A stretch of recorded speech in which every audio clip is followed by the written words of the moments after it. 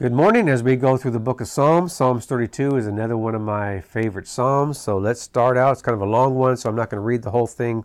It says, "Blessed is the one whose transgression is forgiven, whose sin is covered.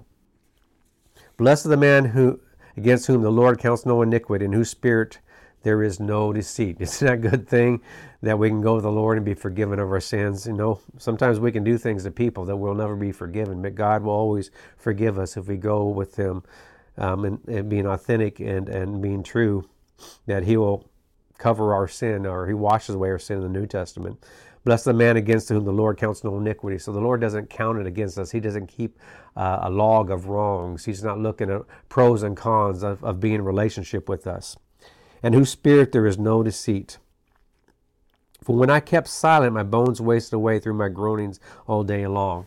That's what happens when we don't confess our sins to the Lord. It starts eating us from the inside out. And so it's best, as quick as possible, as soon as you're convicted, as soon as you're doing wrong, feel it or not. You don't need to feel conviction to confess your sins. You just need to confess your sins. Or you're going to waste away through my groanings all day long. For day and night your hand was heavy upon me. My strength was dried up as by the heat of summer. I acknowledged my sin to you, and you did not And I did not cover my iniquity. I said, I will confess my transgressions to the Lord, and you forgave the iniquity of my sin. Now, Jesus paid for our sin, past, present, and future. He did it all at once. And some people say, well, how he didn't forgive us for our future? Well, Jesus paid for our sins like 2,000 years ago, and we weren't around, so I'm thinking that He did pay for our future sins, since He did this before we even were. But anyway, I said, I will confess my transgressions to the Lord, and the Lord forgave the iniquity of my sin. But until we acknowledge our sin, we can't receive His forgiveness. He's already forgave us, but once we acknowledge it, being authentic to Him, wanting to be not only cleansed of the sin, but cleansed of why we continue to do it, then He forgives the iniquity of our sin. Therefore, let everyone who is godly offer a prayer to you in a time when you may be found. Sometimes God is not going to be found. I mean, if you're living in a sin for quite a while and God is convicting you on it, you need to repent, you need to stop, you need to turn to Him and you continue on it. There's some time that you might want to quit and He can't be found. I mean, He is there, but it's like, it's like us blinding ourselves. It's like us plucking out our eyes or covering up our ears. God is still speaking and God is in front of us, but we can't hear Him, we can't see Him. And it had nothing to do with God. It had to do with our own not wanting to repent of our sin, not wanting to turn from our sin. And so prayer to you in a time when you may be found. Surely in the rush of great waters they shall not reach Him. You are a hiding place for me, Lord. You preserve me from trouble and surround me with shouts of deliverance. So if we just confess our sins, even if we don't hear Him or don't see Him, and we don't think He can be found, we just need to at least start going towards the light. When an insect is lost in darkness, they start going towards the light. So we want to go towards the light.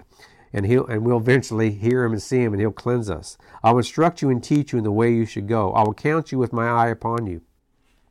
So God is not just down here and, like this is some big test and we somehow automatically know what to do is right, but He's ready to instruct us and teach us the way we should go. And He'll counsel us. He keeps us our eyes on it. Have you watched put your eyes on your 1-year-old, 2-year-old when they're walking? Don't touch that. Don't go in that direction. You're watching their every step.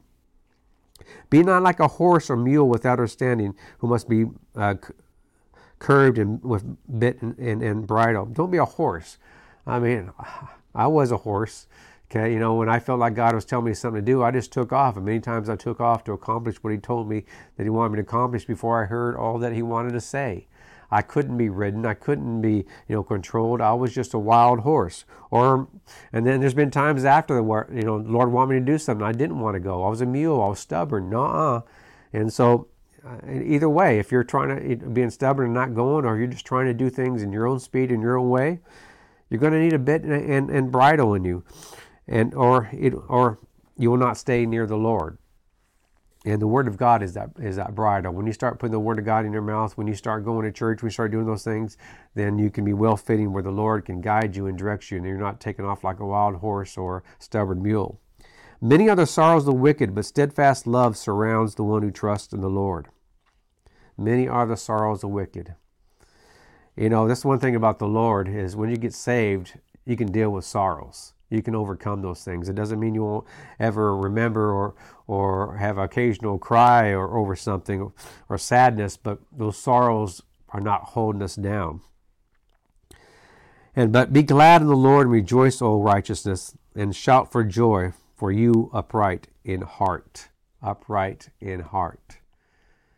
We can't stay upright in heart by ourselves, but when we confess our sins to the Lord, He's the one that upholds us, but for all the word of His power. In Jesus' name.